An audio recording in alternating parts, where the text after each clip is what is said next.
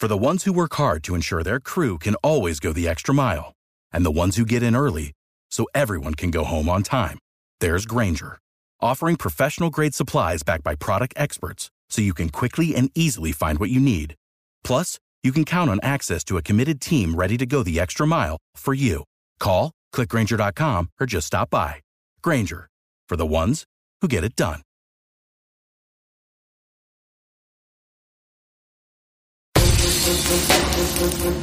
Welcome into The Verge, a show which covers the Baltimore Orioles minor leagues. The Verge is part of BSL Radio.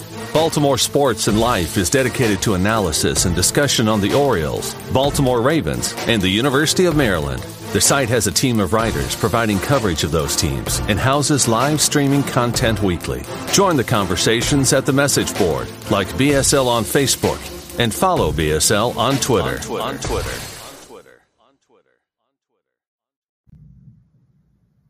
Want to make a podcast? Spotify's got a platform that lets you make one super easily, then distribute it everywhere and even earn money, all in one place for free.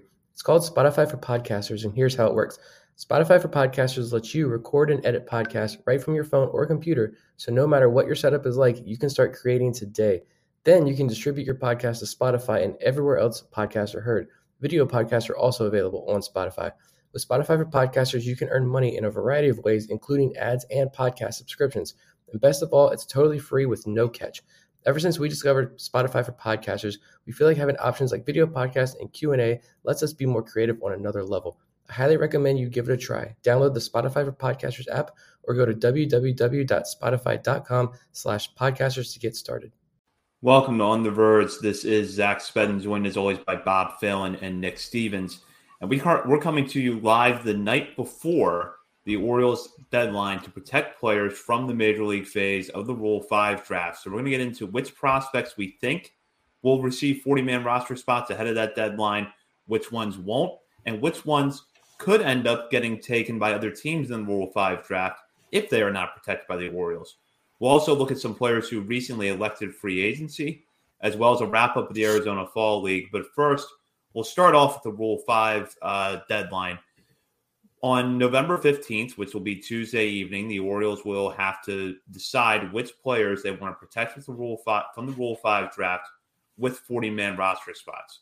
There are currently 6 open spots on the Orioles' 40-man roster, and at least 3 or 4 players who are Rule 5 eligible this season seem like locks to be protected. Over at BaltimoreSportsAndLife.com, I have a new article up that gets into some of these players, their chances of being protected, and looks at some players who might not be protected but are still notable and are Rule 5 eligible this offseason. And I'll start with the one that is the most obvious to be protected, and that is Grayson Rodriguez. Consensus top pitching prospect across baseball among certain outlets, certainly the top pitching prospect in the Orioles system. We would not be having this conversation tonight if not for the fact that Rodriguez suffered a lat strain in June that cost him a significant portion of the season, ultimately kept him from going to the major leagues and earning that 40-man roster spot in season, unlike players like Adley Rutschman and Kyle Stowers, who would have been Rule 5 eligible now, but were added to the 40-man roster during the season. So, Nick, I'm going to start with you here. There really is not much more we can say about Grayson Rodriguez, but do you want to take a shot at it? I don't have anything else to add. I mean, it's at this point, I think the conversation is he the opening day starter or not? Like, honestly, I mean, hopefully they sign some, quality free agents and we're talking about a veteran, but like it's a lock. There's no conversation. Grayson Rodriguez isn't going to start next year in Norfolk unless there's some just spring training disaster. Like, he's going to be on the opening day roster. We talked about it before. This is another chance. You're going to stockpile this roster, I think, with a couple of different options for that Rookie of the Year candidate being on the opening day being on the roster on opening day. So draft pick compensation possibly in play next year. But yeah, I mean, there's no ifs, ands, or buts here. Grayson Rodriguez is a lock, and he's going to be in the rotation come opening day somewhere. Yeah. The only reason he wouldn't be the opening day starter is because I doubt they'd do that to a rookie, and they want to get his innings started a little bit later. Plus, I think we'll probably sign and or trade for someone that could probably more justify that position. But I mean, yeah, we've talked about him to death. He's the best pitching prospect in baseball. Sorry, Yuri Perez, you haven't passed him yet. And yeah, it's a no-brainer, and it's exciting. It's going to be fun to see him in spring training getting ramped up for the regular season. This year's class of Rule 5 eligible players is very deep on the pitching side, not quite as deep on the position player side. And we'll talk about that a little later on the show. But the one position player who absolutely does look like a lock at this point is Joey Ortiz, who has long been a strong defender. And after a really slow start to the season, made an adjustment to his hands and started tearing the cover off the ball in July while with AA Bowie. He received a promotion to Norfolk before the season ended and Rule 5 eligible for the first time this offseason. Bob, I think that, when we look at the middle infield prospects in the system, and it's something we talk about a lot on this show because there is so much depth in the upper levels of the system in particular among middle infielders. Ortiz stands head and shoulders above the rest when it comes to shortstop defense. And now it looks like the bat is going to be a part of his game. Yeah, you're starting to see him in the conversation for, joining some top 100 lists. I think he already is on Fangraphs. And yeah, the defense alone is enough to just be a guaranteed lock to put him on the 40-man. He will be in the major leagues at some point in 2023, barring injury, whether it's just an injury replacement for somebody else that can play great defense, or, the guy that can maybe win a job out of spring training or winning starting job at some point in the season coming up. I think he is the guy with the most helium, even though it's a little bit later than we expected. I think he's someone that I'm hoping that sticks around in the organization. Obviously, he could be part of a big trade this offseason as well, but I'm of the belief that he should be sticking around and helping this team for years to come.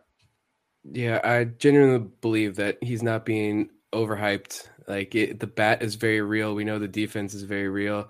He didn't just start showing this incredible bat in the second half of this past season. I think he started really showing that in 2021. He started in Aberdeen after, not playing in 2020, limited games his, draft year in 2019. So 2021, he comes out and he hit for a high average in Aberdeen, but you really didn't see the power. And that's Aberdeen. We've talked about that for the last year. We've harped on that. Why? Then he gets up to Bowie and the average maybe wasn't there, but the power was there. And so 2022, after he's finally recovered from this surgery, he broke out average power, on base percentage, and got to AAA and didn't really miss a beat at all with the bat. The glove, still some fantastic defensive plays, but the biggest thing for me was he did not miss a beat with the bat after he made that jump.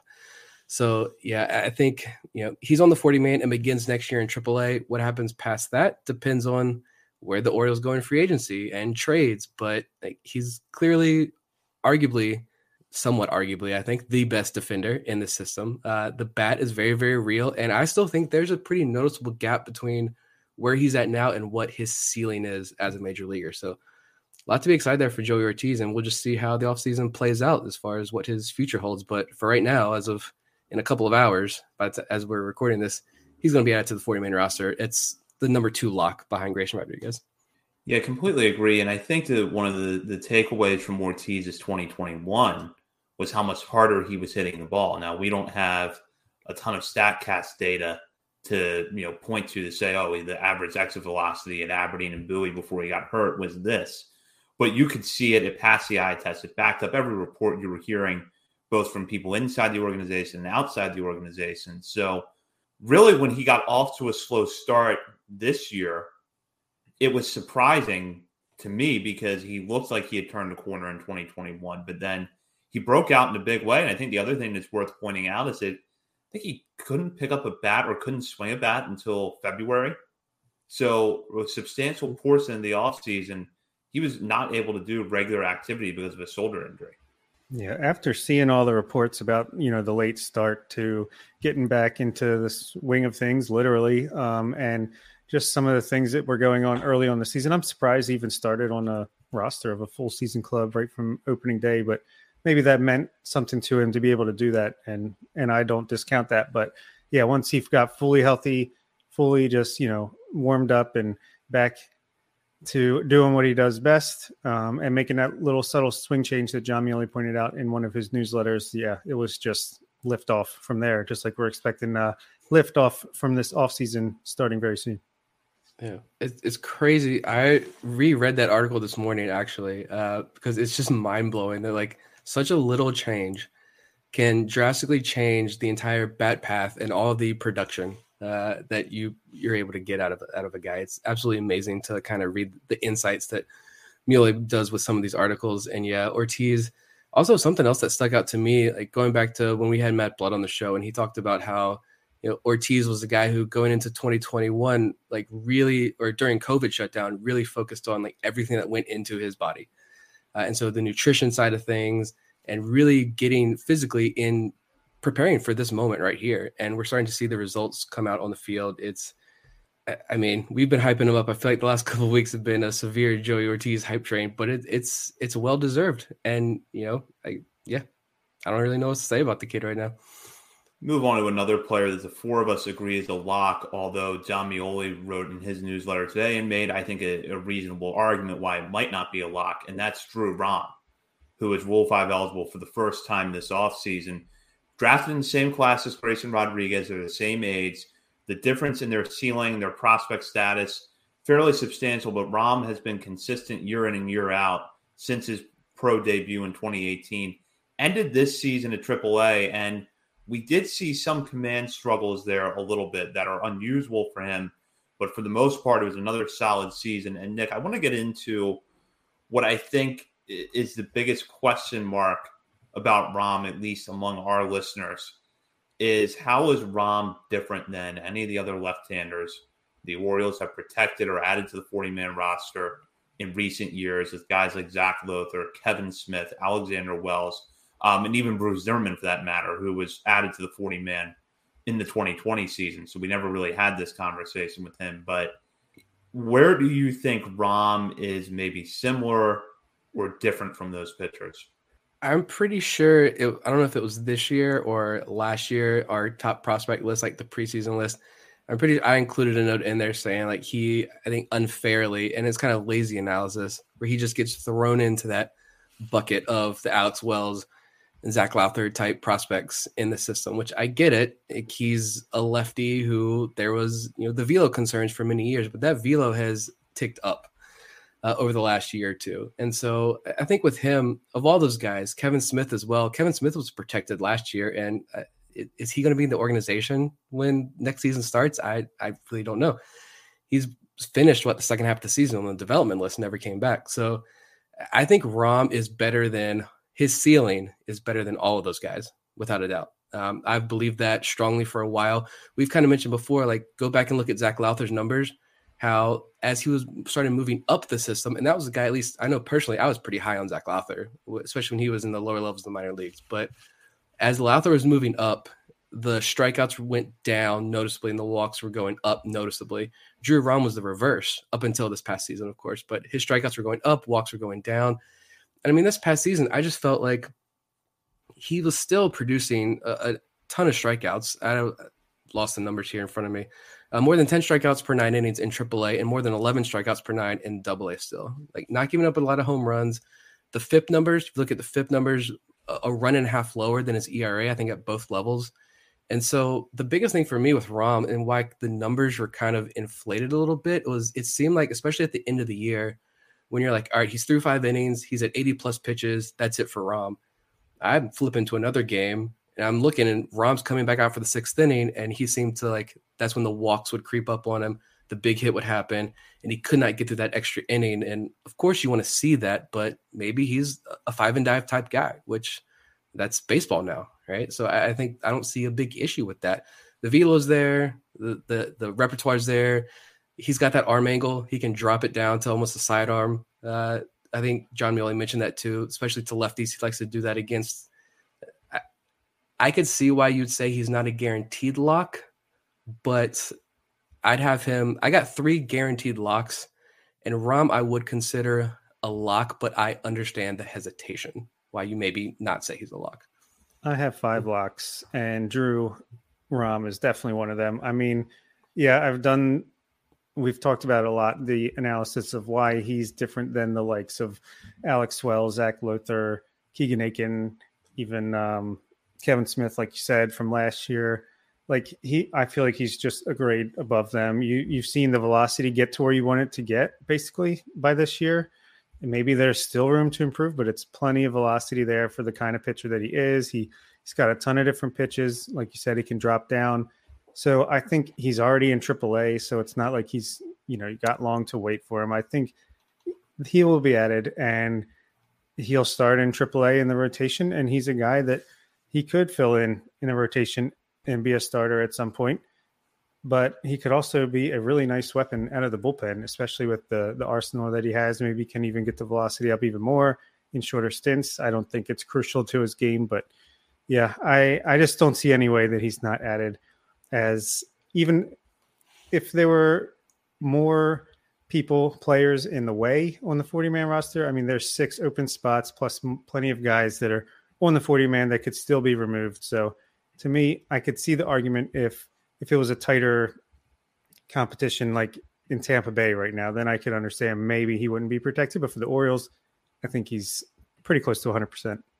Yeah, when I wrote up my BSL piece, I put Rahm in the category of locks. He was one of 4 players that I had in there because in my mind, you're looking at him as a possible starter in the major league level. And that's not something you can say about the majority of the pitchers we're going to be talking about tonight and that are Rule 5 eligible this offseason. I think the other thing, too, is that the results have pretty much been there year in and year out. I think that 2022, things got thrown off for Rahm a little bit at the beginning because he had that stint on the IL right at the point where he should have been ramping up and then kind of had to start that process over again when he got back. And then as Nick said, there just might have been some outings in Norfolk where maybe he went out there one inning too long and maybe he was worn down by then. But I think that everything is there for him to be a pretty capable mid to back rotation starter at the major league level. And I think he has a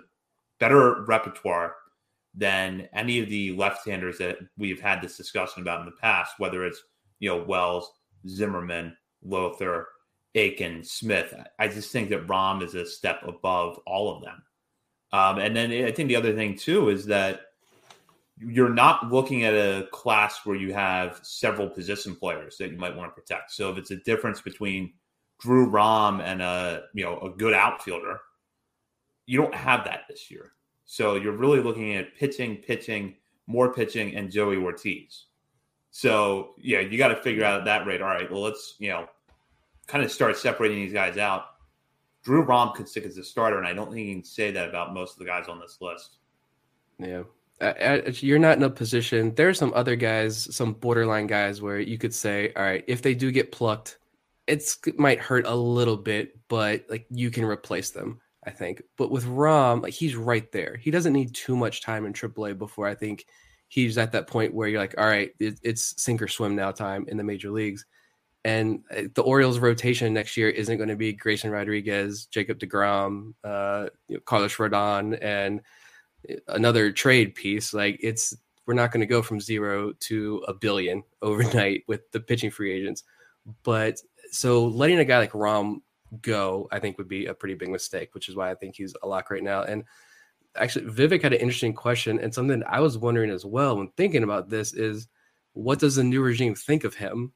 Like, that's a genuine question that I had, because it seems like Rahm has always been this guy who he was a high school pick out of Kentucky, right? And he's been in this organization for many years now, but he's one of the few like pre-Elias era prospects that's still hanging around here and having success. Clearly the organization likes him, but like you really don't hear anything from the org about him unless I'm just missing it. It's odd, but he's produced at every single level he's been at. The guy wins and strikes out a lot of guys. Yeah, it's a good point because, yeah, it's true. He's very quiet. Like you hear even about guys like someone who we're going to talk about in a few minutes, Noah Denoyer. Like I feel like you hear way more about him even than Drew Rahm, just from the inside of the organization, at least publicly. So, yeah, it's a great point. Who knows? Maybe, but even if they don't love him, I feel like they still will have to add him just because he could be a trade chip. You don't want to let him go for free. If you're you're trying to make a deal and Rahm's numbers are sitting there, like that's pretty appetizing for for a team that's trading a pitcher to get someone back with more team control. We'll get in now to, I think, the other player that we all three agree is a lock, and that is Seth Johnson. Now, yeah, I think that there is a little bit of a emotional angle to this because Johnson was part of that return for Trey Mancini, and I think everybody is anxious to see him pitch. Unfortunately, we're not going to see him for a while because he had Tommy John surgery last year, so he could, if not will very likely will, miss all of 2023. But one thing to keep in mind is that Johnson was a highly rated prospect in a very deep farm system while he was with the Rays, and he has a lot of the traits that the Orioles like. Good fastball, breaking balls with a lot of spin. So, unfortunately, we're not going to get to see him for a while, but everything that you read and hear about Seth Johnson points to him being someone that you absolutely should protect because that ceiling is so high. And also, I think it's worth pointing out here that the Orioles probably wouldn't have gotten him that trade had he not been hurt. So I think that Johnson is a lock. And Bob, I'm kind of curious to get your thoughts, even though we haven't seen him yet, based on what you've kind of read up about Johnson, what you think of him right now. I'm very high on him. I think he was the prize of that trade. And I think they made that trade knowing that they were going to have to add him to the 40-man roster this offseason and protect him from the Rule 5, even though he's going to miss the year. So I think that was, they wouldn't have made the trade for him if they weren't going to put him on the 40-man roster. So that screams lock to me.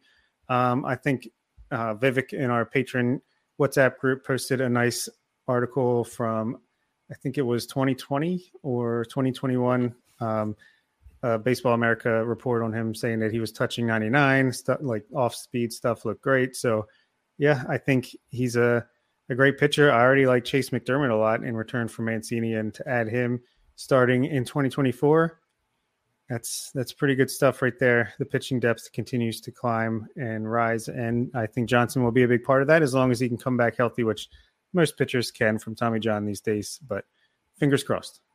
Yeah, Tommy John, definitely not a death blow anymore, and you're absolutely protecting Seth Johnson. I agree there as well. You made that trade knowing you're going to have to protect him. Upper nice fastball. The slider is an unbelievable pitch. I remember right after the trade watching a few of his outings. He didn't get very many, obviously, last year, but getting to watch a couple of his outings before the injury, and you see it. That guy's a step above, I think, a lot of, if not all, behind Grayson Rodriguez and DL Hall, the pitching prospects in this system. And if he doesn't get injured and undergo Tommy John surgery, he's one of the highest rated pitching prospects in all of baseball, and there's a 0% chance that he's with the Orioles right now. I think him and Zach Peak had surgery on the same day by the same doctor. It was very, very late in the year. So we're definitely not going to see him in 2023, but man, I think when he's healthy, and there's not a lot of mileage on that arm because he was a converted shortstop. I think he became a pitcher very, very late in his career. So this is a guy who you rehab him in your system now, and you can kind of mold him exactly how you want him. He's got the tools, he's got the floor, the ceiling's there as well. And now the Orioles can kind of do with him as they wish with all those skill sets. And it's going to be a fun journey to follow. Unfortunately, we're just going to have to wait a whole nother year, but yeah, definitely a lock to protect. Yeah, you're not looking at a lot of mileage on the arm because, as Nick mentioned, he was a converted shortstop in college. So he started pitching kind of late, which I think makes his stuff and what he has shown in his brief professional career even more impressive because just 17 innings after he was drafted in 2019, his only full season was 2021. He was very good then, throwing 93 and 2/3 innings. And then last season, 27 innings pitched before the injury. So there hasn't been a lot of Seth Johnson in professional baseball, but what we have seen so far has been really impressive. Yeah, look forward to seeing him in orange and black come spring training 2024. We'll go now to the players that are also in the mix for spots on the Rule 5 draft. And we're going to go with a guy who I think is kind of at the top of that list and by some may be considered a lock, and that is Noah Denoyer, who had an excellent 2022 season between Aberdeen and Bowie that was followed up by a very good run in the Arizona Fall League. He was named a Fall Star while he was there. And Denoyer seems to possess a lot of the traits that the Orioles like in their pitchers. He has started a little bit in the minor leagues, but looks like he might be better suited to a multi-inning relief role in the majors. Nick, I'll start with you here. Denoyer is a guy that we talked about a lot last season because he was basically a breakout star on the mound. He also got votes from us in our year-end awards. He was one of the 3 pitchers to get votes for Pitcher of the Year. So we're obviously high on him, but give us a little bit of background on what you saw from Denoyer this past season and why you think he's put himself in this position where we're talking about him possibly being protected. Yeah, I think he's made an extremely strong case. Like, I remember our conversations last year about Denoyer being, he's this intriguing arm who's having really good success, but like, are the walks going to be an issue? And then fast forward to this season, he's coming off, he pitched just over 50 innings at AA level. And I think he would have probably very likely been the 2022 Orioles minor league pitcher of the year if he hadn't gotten hurt late in the year. But he just left Arizona, the fall star, like you mentioned, and he had a 35% strikeout rate in high A and AA last year. And the walk rate went from about 10% in 2021 to 8% in high A and then 5.6% walk rate in AA. So cut down the walks tremendously. I think regardless of whether he's a potential starter or bullpen piece, like I don't really care right now, to be totally honest. I just look at the stuff, and I think it's improved tremendously. Again, shout out John Mioli. He talked about incorporating the slider more for Denoyer, and I think that was a part of his game out in Arizona. I think we talked about this before on air, that he was working on a couple of those secondaries, the slider in particular. I think the changeup as well, but he's working on the secondary pitches. So I think in Arizona, was the purpose there. Yeah, make up a couple of innings, but keep commanding or refining those secondary pitches so you feel more comfortable throwing them. Because he mentioned that himself, that he maybe wasn't 100% comfortable throwing those pitches yet. So you get more opportunity to do that, and now you come out next year, probably start next year in AAA as a member of the 40-man roster. So I think, again, I've said this before, that I think he's got another gear in him. And like I said with Joey Ortiz, I think there's a pretty solid gap between where he's at now and where that potential is. And so it's hard to leave him unprotected and risk losing pitching talent when he could possibly be a contributor in the big leagues next year for you. Yeah, this is my 5th lock. I really don't see any way Denoyer's not protected, just because from the day he was not even drafted, was signed as an undrafted free agent. I feel like the organization has been talking him up, and he has done nothing but backed him up at every single step of the way.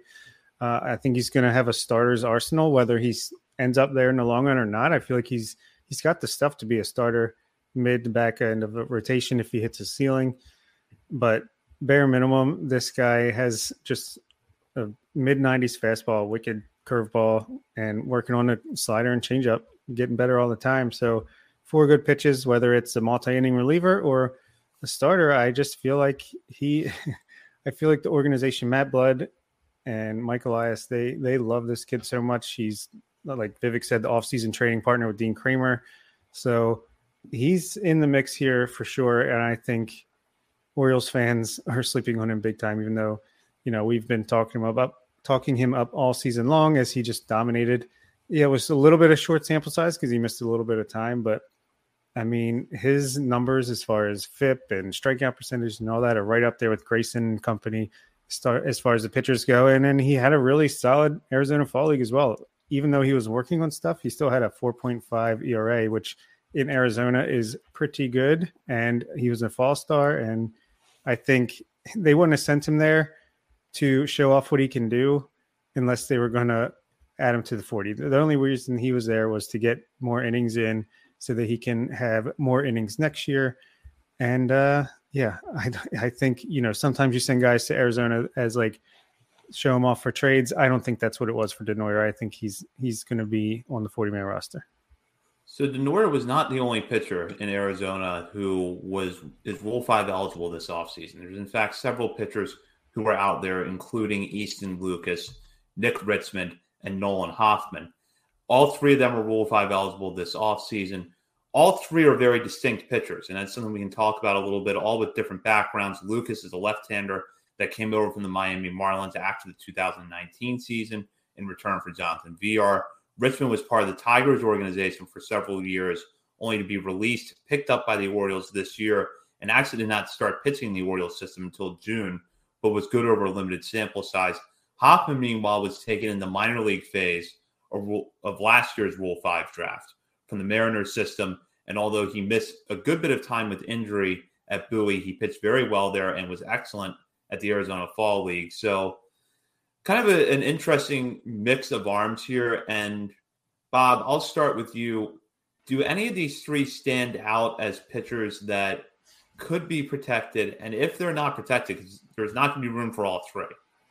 If one or both of them or all three are not protected, do you think that this could be where the Orioles lose a prospect? It's possible. I mean, especially Hoffman and Lucas really pitched lights out in Arizona, which again is an extreme hitters environment, and they had ERAs 3 and under. So with a lot of strikeouts and few walks, I don't see any of them getting protected, but I think if one of them is, it would be Easton Lucas, just because he's a lefty. You heard some reports that his velocity was up pretty good. He's got a starter's arsenal. Some people thought he might still have a chance to be converted back to a starter, which is interesting to say the least. But, I think it's kind of like you got a bunch of these types of guys now from that 2019 draft and some trades like Lucas, but you have enough of them, which I'm sure we'll mention some others as well. John Mioli mentioned a few in his newsletter. Chris Resitar mentioned some on Twitter as far as who could get protected, but I don't think it would. I think you just have to cross your fingers and hope that they don't get taken. And if they do, it's like, well, will they make it the entire year with this organization before being returned? And even if that's the case, you still have other guys behind them to come up from 2019 draft and even the 2021, 2022 draft as well. So they're interesting players for sure. Hopefully they don't get taken, but I don't think it's the end of the world if they do. Yeah, Hoffman just doesn't. I know a lot of Mariners fans were pretty high on him. He just didn't pitch at all last year. But those K to walk numbers in Arizona was like 17 strikeouts, 2 walks he had in Arizona. Just absurd. From a side armor, he's like this tall, lanky side armor with just pinpoint control almost, which is kind of odd to see. But I don't see him getting protected. Nick Richmond, I still don't really know like who the guy is, to be totally honest. Like, I think I found that one tweet. Apparently he threw like 90 something sliders and hitters only got 1 hit off the pitch all year, which fantastic. But yeah, I think Lucas would probably have the highest odds here. I just think I'm looking at, you mentioned pitching, and there's so many pitchers, and you're going to talk about more of these guys, but I'm also thinking ahead too to like the minor league phase of the Rule 5 draft. Like some of these guys aren't going to be protected from the 40-man. We know that, but you've got some other guys like Clayton McGinnis, Xavier Moore, Jake Prezina, Griffin McClarty. I mean, Tyler Birch, Stauffer, Loprich, Conroy. I mean, so many more names we could list off there. How many of those guys get added to the AAA roster, which I don't think we're made aware of ahead of time, because you can protect guys on your AAA roster from the minor league phase of the Rule 5 draft. So I'm sure we're going to lose at least 1, maybe 2, maybe even 3 of these guys to the minor league phase, but we'll have to see. That's kind of we just know when they actually get picked. But as far as Lucas, the thing that stood out to me was everyone that got sent to the Arizona Fall League. Hoffman was hurt all year for the most part. Richmond was signed really late. Denoyer missed some time, but Lucas never went on the IL. He had 56 innings in Bowie's bullpen, never had an IL stint, but they sent him out to Arizona, and now you've got scouts saying he's throwing 95, 96 from the left side and could be a starter. So, like, I think if someone truly believes that, I don't know if that was an Orioles scout or another team scout, but if that's another team scout and they truly believe that and they can convince their front office, hey, this is a guy to bring in, he could be a second or third round. Aren't there 3 rounds in the Rule 5 draft, I think? So he could be a second or third round pick. And then, I mean, yeah, it's a situation where like Gray Fenter was taken by the Cubs last year and then returned. There is that issue, like Bob mentioned, of you got to be able to, stick with your org. You just got to get through spring training. How many guys have the Orioles sent back to their teams? Your Drew Jacksons, the Brandon Baileys, all these guys. So it'll be interesting to see. Certainly one of those relievers is going to be, I think, the shocker that gets added. But I don't think it's either of the guys that went out to Arizona. Yeah, as you start drilling deeper down, you try to figure out where that shocker is going to come from. I agree. I think it's going to come from the pitching side. And Lucas to me would not be surprising at this point. I think maybe some of the positive reports caught some of our listeners off guard a little bit because the numbers of Bowie this year were okay, but not great. We didn't have a ton of eyes on him necessarily during the season, but I just have always gone back to that they had to see something in him back in 2019 preparing for the draft that made them want to get him that VR trade. And I know the VR trade was a salary dump, but there had to be some traits there they saw that they liked, because he was traded just months after the June draft. Yeah. And the salary dump, and we know that the organization just did not like the guy. So as far as a player he's concerned, they just did not like the player. But you're not just going to dump him for Joe whoever down in high A. Like, you're going to get – they were still at that point where you needed to bring in talent. So, yeah, I think when you kind of scout, say, an MLB pipeline using that as a piece, saying, hey, this guy could possibly work as a starter and throw 96 from the left side, like, I'm paying attention to that. For sure. And that was a point last year when the whole Nick Vespi debates, when we had nothing better to do during COVID. And it was all, is Nick Vespi going to get taken because the lefty and his production and what he was doing in the Arizona Fall League. And you had guys like Jonathan Mayo and all MLB Pipeline on broadcast saying, yeah, this is a guy who's going to get picked up by an organization. Well, if you're going to say that about Nick Vespi, then I think certainly you're going to say that about a guy like Easton Lucas, who's got more velo, more pitches, and had a fantastic campaign himself out in Arizona this past 2 months. There's a long list of players that are Rule 5 eligible. And as I've mentioned a few times now, it's a lot of relievers with interesting pitch traits, but maybe they walk too many batters. Maybe they haven't had a ton of experience yet. Ignacio Feliz is a guy that kind of comes to mind where it's a little bit of both. He's still raw. He has issues with walks, but in, a pretty deep farm system as far as pitching went, he finished third among all minor leaguers in strikeouts. So obviously there's something there. But Nick, I'll start with you on this. Is there someone just further down that reliever depth chart that you think might surprise some people and either be the guy that the Orioles protect or the guy that the Orioles leave off and then lose him to another team and he actually sticks? As far as like being taken and then sticking, I don't know if I see it. Like, Feliz is certainly interesting. You mentioned the high strikeout numbers there, but yeah, it's going from high A to the big leagues. And I mean, he's good, but like, does he really have that tool? I'm looking at these guys.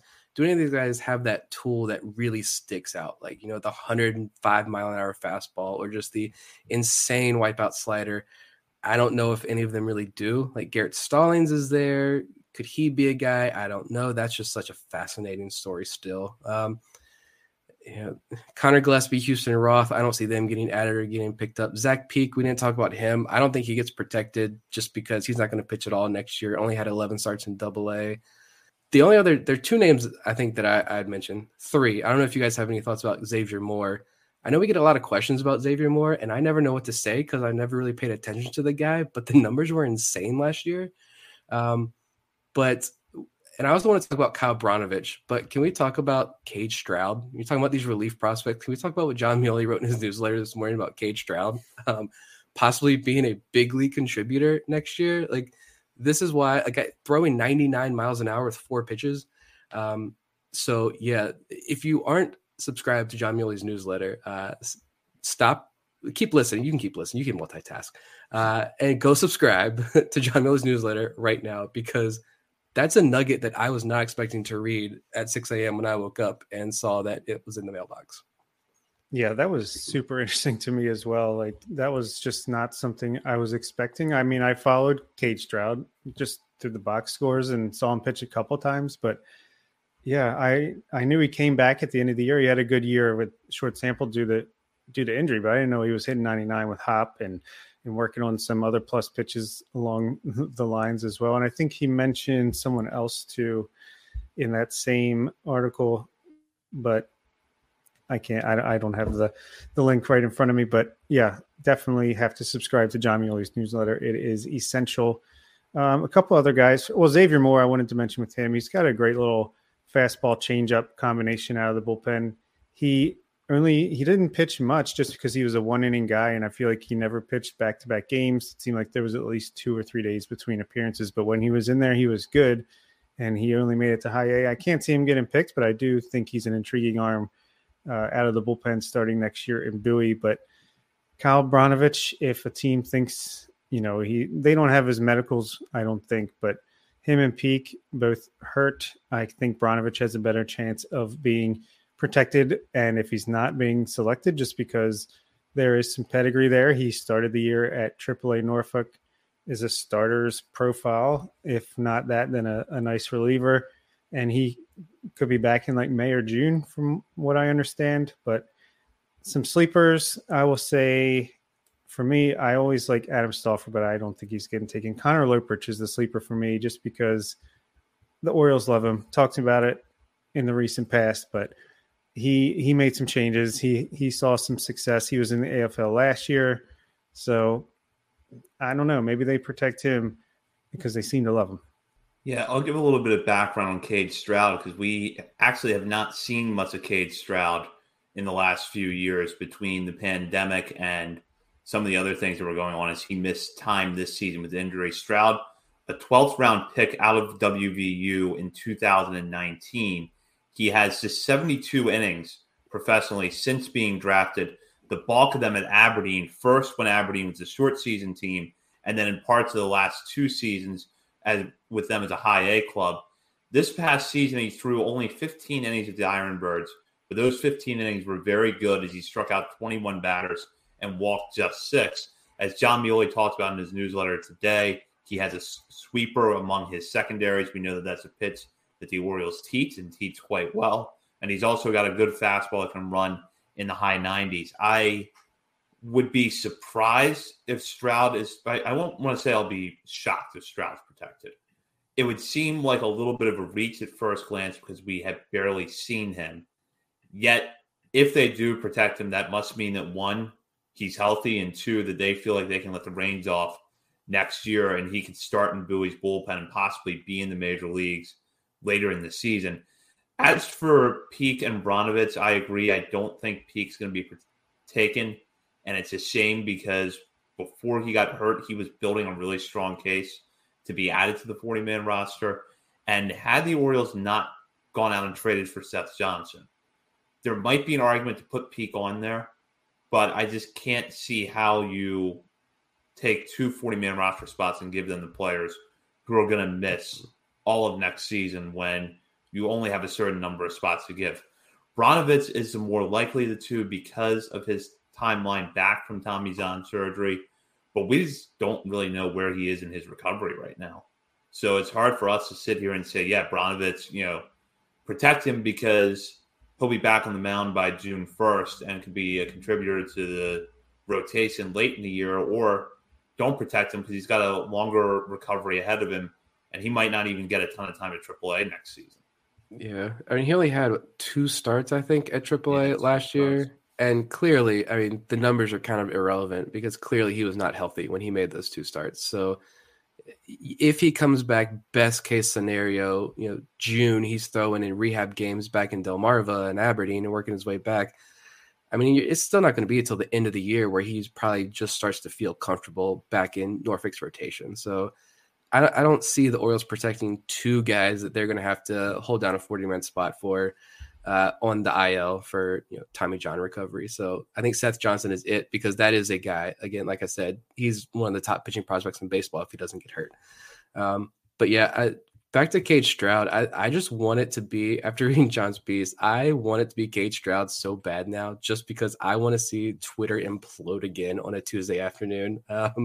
Give me the entertainment because could you imagine seeing, first of all, no one, 99.8%, I'll say, of Orioles fans have ever heard of Cade Stroud before. And then you're going to look up his player profile page and see an ERA in high A last year of over 8.0. And the Orioles are going to protect him. Give me that, please. I just want to see chaos ensue. But Twitter doesn't have enough chaos right now, right? I know. He is a good pitcher. Like I'm not to disparage him at all. If he gets added, it's well worth it. And there's a reason John spent so much time writing about him this morning. But yeah, just give me the Twitter chaos. I'm just going to watch it keep burning to the ground. Yeah, I made us a Substack just in case Twitter goes down. So we have contingency plans. Facebook, Instagram as well. Maybe we should start using those more. TikTok?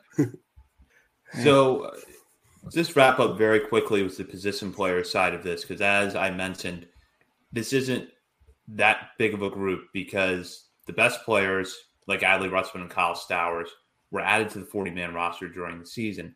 Then you had some guys that looked like coming into this year were going to have strong cases, but ultimately didn't follow through with their numbers in 2022, and that was Zach Watson and Andrew Daschbach.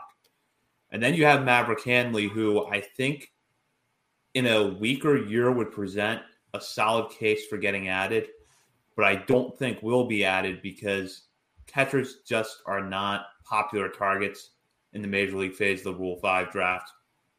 So I think that the Orioles can probably leave him off and let him start next season in Norfolk. But Bob, Nick, anything you want to add there? Yeah, I mean, I can't really make a case for any of these position players getting added. Robert Neustrom was one of our favorites coming into last year. Unfortunately, he had an incredibly disappointing season, so I don't think that's going to happen. Handley, like you said, there's a reason catchers aren't really taken in the Rule 5. It's because you can always find a guy on the scrap heap. Like the Orioles found 4 or 5 of them just since the season ended, and now they're down to, they've, I guess, picked the one to keep around for now, Mark K something. So yeah, it's too much to learn, I feel like. So you're not going to waste a 40-man spot on that. And not to say that Handley isn't a great defensive catcher with offensive upside. I just think it takes too long for catchers to develop to really justify it. Maybe Greg Cullen, maybe some team saw something they liked in him. I don't know. Isaac De Leon, there's definitely some names on here that I'm like, I still love the upside of this player, but they're too far down. They have too much to go in their development to really be picked unless it's a desperate team that is absolutely obsessed with that player. So, yeah, I think there's really not much to say on the position side. That'll change soon, though, in the years to come. Yeah, I don't see anything either. I don't think Handley gets protected. Daschbach just literally just strikeout or home run. I think it's 50-60% of his plate appearances were a strikeout or a home run. It's weird to see the guys like Luis Valdez and Michel Deson Rule 5 eligible, and I feel like they're still 18, 19 years old. But yeah, Caden Grenier, I wonder if he gets picked up by somebody later in the rounds, which I'm not going to be sad about that, to be honest. Honestly, looking at the positional player list, it just kind of makes me sad looking at the outfielders, because you mentioned Robert Neustrom. Yeah, a lot of hope last year about, even if he's just a platoon option, that power was so real, and it really started to break through last year. Could he be a contributor in the big leagues? Obviously, he wasn't last year. There's no way he gets protected. Adam Hall, he's not going to get protected. Shane Fontana, Johnny Reiser just retired, unfortunately. He said on Instagram his back issue, so certainly wish him all the best. Zach Watson, Davis Tavares, Toby Welk, Isaac Bellany, Michel Deson. A lot of disappointments, I think, in that group, which is a shame because we were high on some of these guys coming into last year. But yeah, it's Joey Ortiz, and that's about it for positional players this year. So real quick to wrap up this portion of the show, we'll predict who we think the Orioles are going to protect. I'll start with Bob. All right. My 5 locks were Rodriguez, Ortiz, Rom, Johnson, and Denoyer. And I think they will trade for a player from either the Guardians or the Rays to fill out that 40th and final spot before the deadline tomorrow. I'm going to say Rodriguez, Rom, Ortiz, Seth Johnson, Noah Denoyer. I'm just going to say 6. I could see them only protecting 5 and leaving a spot open right now, pending a transaction like Bob mentioned. But I want Cade Stroud because of the chaos, like I just said. But I'll just say Easton Lucas for the prediction. I'm going to go with 5 as well. I think it's going to be Rodriguez, Rom, Ortiz, Johnson, and then you round out that group with Noah Denoyer. If there is a 6, I feel like it's going to be one of the fall league relievers, more likely Easton Lucas, but I'll go with 5 for that. And of course, we'll have that covered on next week's episode, when we're also slated to be joined by Orioles infield prospect Darell Hernaiz is going to be coming on. So he'll be on for the first part of the show, and then we'll talk about the players that are protected. We have more ground to cover on this show too, by the way. But first, a message from DraftKings. NFL Sundays are only getting better, and so are the incredible offers of DraftKings Sportsbook, an official sports betting partner of the NFL. Right now, new customers can bet just $5 on any NFL team to win and get $200 in free bets if they do. Check this out. Right now, everyone can earn up to a 100% boost with DraftKings stepped-up same-game parlays. Go to the DraftKings Sportsbook app, place a same-game parlay, and combine multiple bets like which team will win, player props, and point totals. This weekend, the Baltimore Ravens take on the Carolina Panthers, and if you think Lamar Jackson and company make a big statement on Sunday, head over to DraftKings and lay down a single-game parlay over Ravens covering at minus 12.5 points and total points scored over 45.5 for plus 230 odds right now. With payouts bigger than ever, DraftKings Sportsbook is my go-to when betting on the NFL. Download the DraftKings Sportsbook app now, use the promo code ONTheVerge, and place a $5 pregame moneyline bet to get $200 in free bets if your team wins. Only at DraftKings Sportsbook, an official sports betting app, betting partner of the NFL with code ONTheVerge. Minimum age and eligibility restrictions apply. See show notes for details.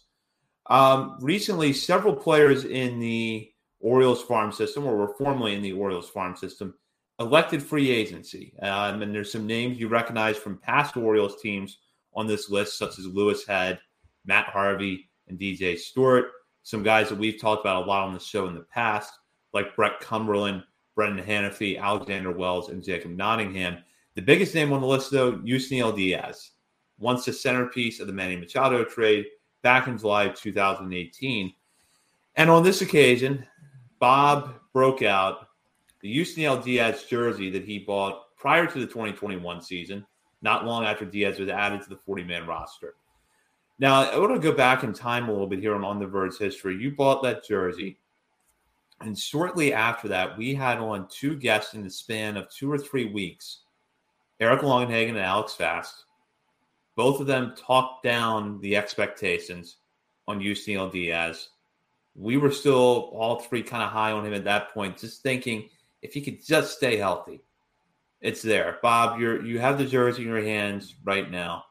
As you reflect on that and on Yusniel Diaz's tenure in the Orioles system, what are your thoughts? What a waste of money. If anybody wants this, all right, anyone that signs up for Patreon and you want this jersey, it's yours. First come, first serve. I have no use for it anymore. But yeah, it's a sad day. At least he made his debut, major league debut as an Oriole. He got in at bat. He saw the field for an inning or two. Unfortunately, it just didn't work out between injuries, underperformance. Still rooting for him to figure it out somewhere. I could see maybe like the Miami Marlins signing him to a minor league deal or something like that. So yeah, it was a weird announcement, but I'm not surprised. I definitely wasn't surprised to see him removed from the 40-man. I thought maybe he might stick around in AAA, but at the same time, what's the point? We have a lot of depth coming up in that position. And like Vivek says, health is the sixth tool, and he just didn't have it. Yeah. So it's going to be weird. Like, no one's going to be writing is this the year for Yusniel Diaz article? Like, that was yearly required reading, I feel like, for pretty much any website who covered the Orioles. And it's going to be weird to see him not in the organization anymore. But yeah, it's unfortunate. These guys, not everybody's going to pan out, and Diaz is just the injuries.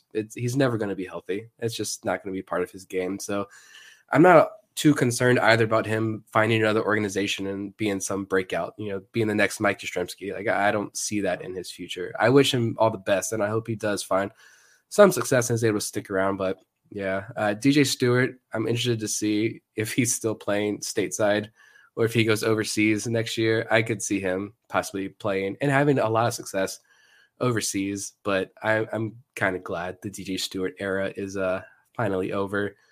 Alex Wells is interesting. I'm curious to know if the Orioles are in talks and trying to bring him back. I don't think I've probably been the lowest on him of the three of us this whole time since we started this show.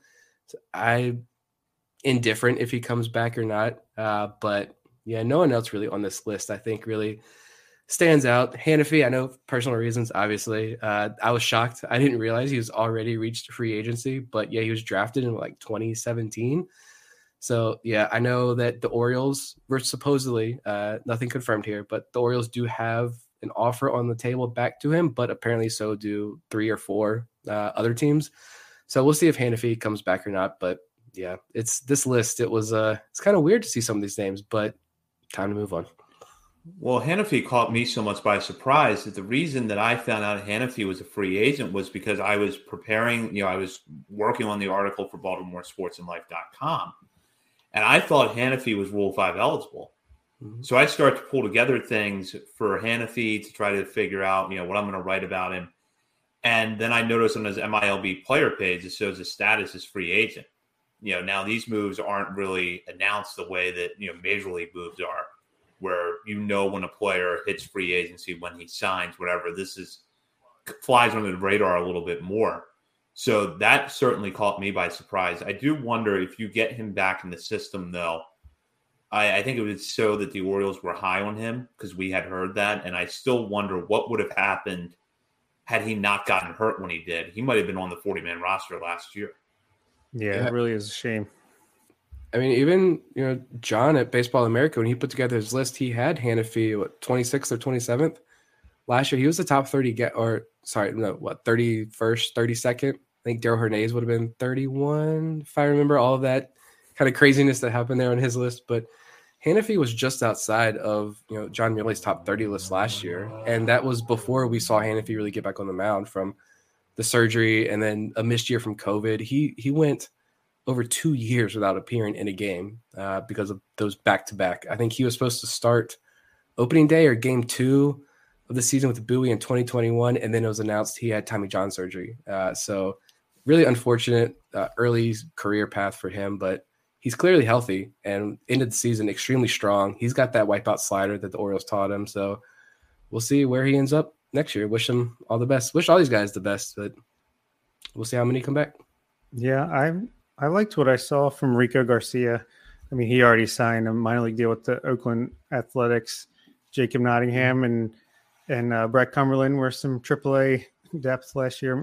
Cumberland been around for a while, was a hot name for a second there. So Andres Angulo, another catcher that's gone. They clearly brought in some more depth on that front. So, yeah, Matt Harvey, God, finally gone. Just it's an interesting group of names and is definitely an end of an era type of thing as the liftoff commences and we turn the corner on this rebuild.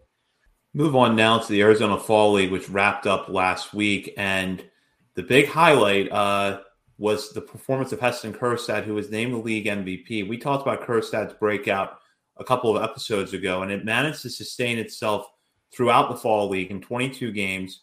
He made 104 plate appearances and posted an OPS of over 1,000 with 5 home runs and 17 RBIs. In reality, Kjerstad had actually started to pick up the pace a little bit at the beginning of September with Aberdeen, hitting well for them over the final portion of the regular season in the playoffs before going to Arizona and putting together a strong performance. So I think it's been just great to see Kjerstad on the field. But Nick, what were your takeaways from his time in the Fall League? I mean, my only thing with Kjerstad is you got one guy saying he's rusty and can't hit even below average or even average minor league pitching out in Arizona. But yet you have literally everyone else who went out to Arizona to cover this league rave over what Kjerstad was able to do. So I think anyone who pays attention to Orioles prospects understands who that one guy was, the outlier here. You can't argue the stats. Like, I know it's Arizona. It's very hitter-friendly. The pitching quality isn't great. You're playing in very hitter-friendly ballparks. But still, the guy had an OPS over 1,000. He led the league in hits. Was one home run off the lead. I think Matt Mervis is going to be like the prospect darling of all of baseball going into next season. I feel like I heard that name a million times following along to the Arizona Fall League. But I mean, Kjerstad, even Jacob Resnick had an article up here on MLB Pipeline looking at Fall League statistical standouts, and Heston Kjerstad also led the league in 61 total bases. That was in the past, was the line here? Kjerstad won this year's MVP award for that consistency. His 61 total bases paced the field by 10 and are second only to Nelson Velasquez's 74 in 2021 over the past 10 years. I mean, there's a lot of hitting talent in this league, and for him to do what he did, I think is a testament to where he's at and what could be in store for next year. I feel a lot more confident in saying that next year Kjerstad is on Bowie's opening day roster Where, to be fair, like the excuses, I think, kind of stop next year, though. Like he's had the full year. He had Arizona. You've got to perform in Bowie next year, but he's going into 2023 on the highest note possible. Yeah, I think he also led the league in extra base hits as well, which would make sense, leading in total bases and hits. But so gosh, I feel like, just him coming back, being healthy, even playing at all after all the injuries he went through and all that stuff was a great story. But I feel like this fall league was like, hey, I'm still the guy that got taken second overall, and this is why. Boom. All right. Announce his presence, announce his return. And then next year, start at Bowie. If he can hit like this the first few months of Bowie, I mean, he'll be in AAA before mid-year, and then who knows, off to the races, see what happens. But yeah, just a super cool story. Even if he, I don't know, regresses, quote unquote, a little bit next year off of these numbers, because like it is an offensive league, but I mean, he is just reestablishing himself as a top 10 prospect in the best farm system in baseball. And I was listening to Eno Sarris's fantasy baseball podcast, and he was raving about him as well. Got to go watch the home run derby in the All-Star game and said that, he can hit for contact all fields, but then pull the down and in ball over the fence. So he's got the power. He said he could see him being like a 280 hitter with power, which, yeah, I think you could take that in corner outfield / DH every day of the week. So just love to see it. And great showing overall for the Orioles, even though there were a couple disappointments. Even like Reed Trimble bounced back towards the second half of the Arizona Fall League season and performed pretty well too. Yeah, the two other players to focus on now, because we talked about the pitchers earlier in the show, but Reed Trimble and Cesar Prieto struggled a little bit offensively, but a small sample size, just 60 plate appearances. Trimble, I think for him, it was just trying to get that playing time in because he lost so much of the 2022 season with the shoulder injury. Did get back to Delmarva towards the end of the year and performed well there before, I think, putting together a pretty solid run in the fall league. It's just a matter now of whether or not he can stay healthy for a consistent stretch of time. Because he has a good raw skill set, but so little professional experience right now. I would imagine he opens next year in Aberdeen's outfield. It's going to be interesting to see what he does. Yeah, and Trimble, he finished really strong, I think. I don't have his AFL splits here in front of me, but he only finished with a 244 average and a 708 OPS, but he really struggled to get base hits at the beginning of the season, I know. But yeah, he showed off speed. Patience at the plate as well. 9 walks in 16 games, I think was really good. And the guys had pretty much no pro experience. I mean, very minimal pro experience. And to go up against, even if the pitching quality isn't great, he's facing a lot of guys who are a lot older than he was, and a lot more experience. So I was shocked to see him, honestly. But clearly, I think the organization views him. I think we talked about this before. The organization said, you can handle this. It's going to be a big challenge for you, but they felt confident enough in him that he could go out there and it not be a complete waste, and he would actually get something out of this experience, which I think he probably clearly did. And Prieto, I don't even know why he was sent out there. Was it to, hopefully get some good data on him so other teams would get a look, maybe a trade? But he only hit 189. He really 2 doubles, 2 triples, and a home run.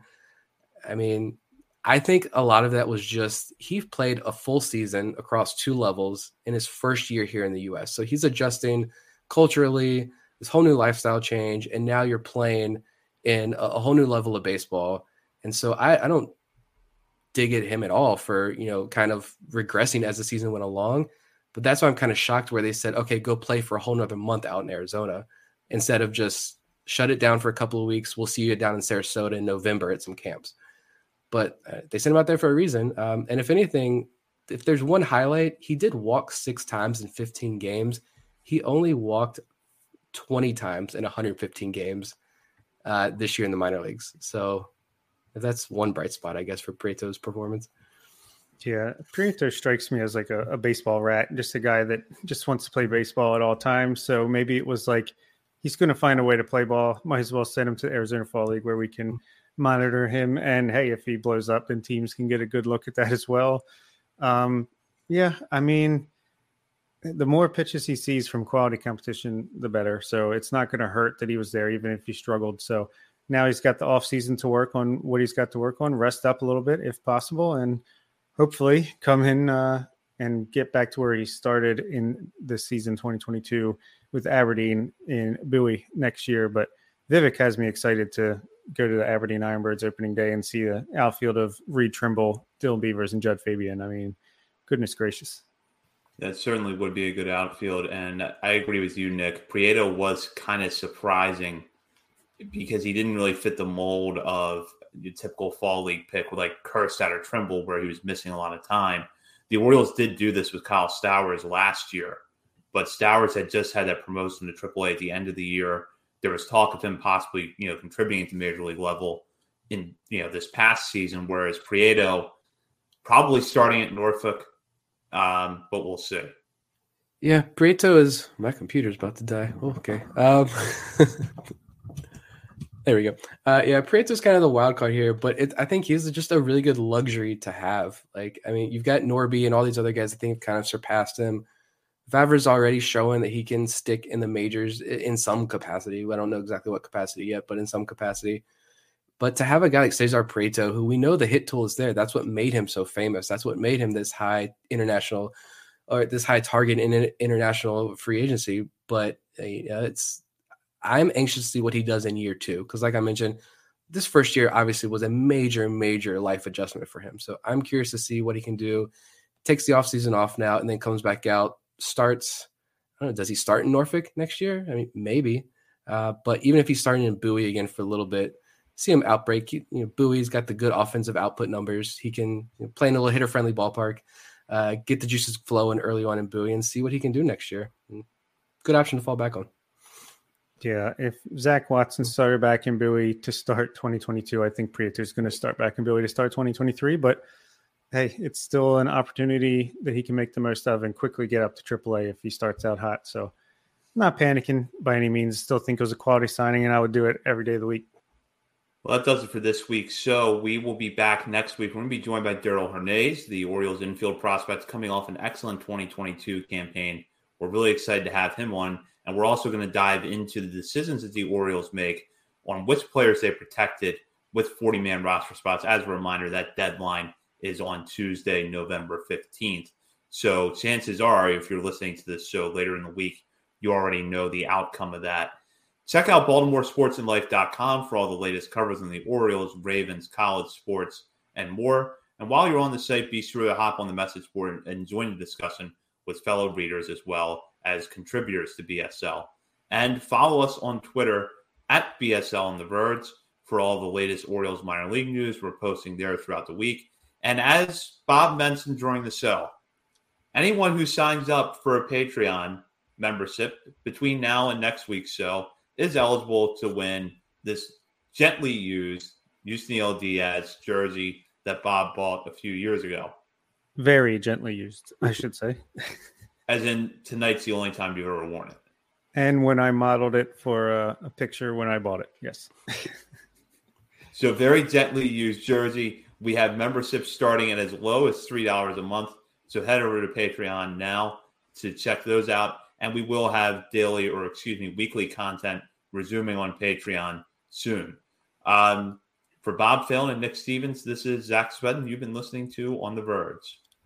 That'll do it for this week's episode of On the Verge. Be sure to check out our Patreon page where you can help show your support for the show and get bonus content, including monthly top 50 updates to our prospect list and daily game recaps during the season, and much, much more.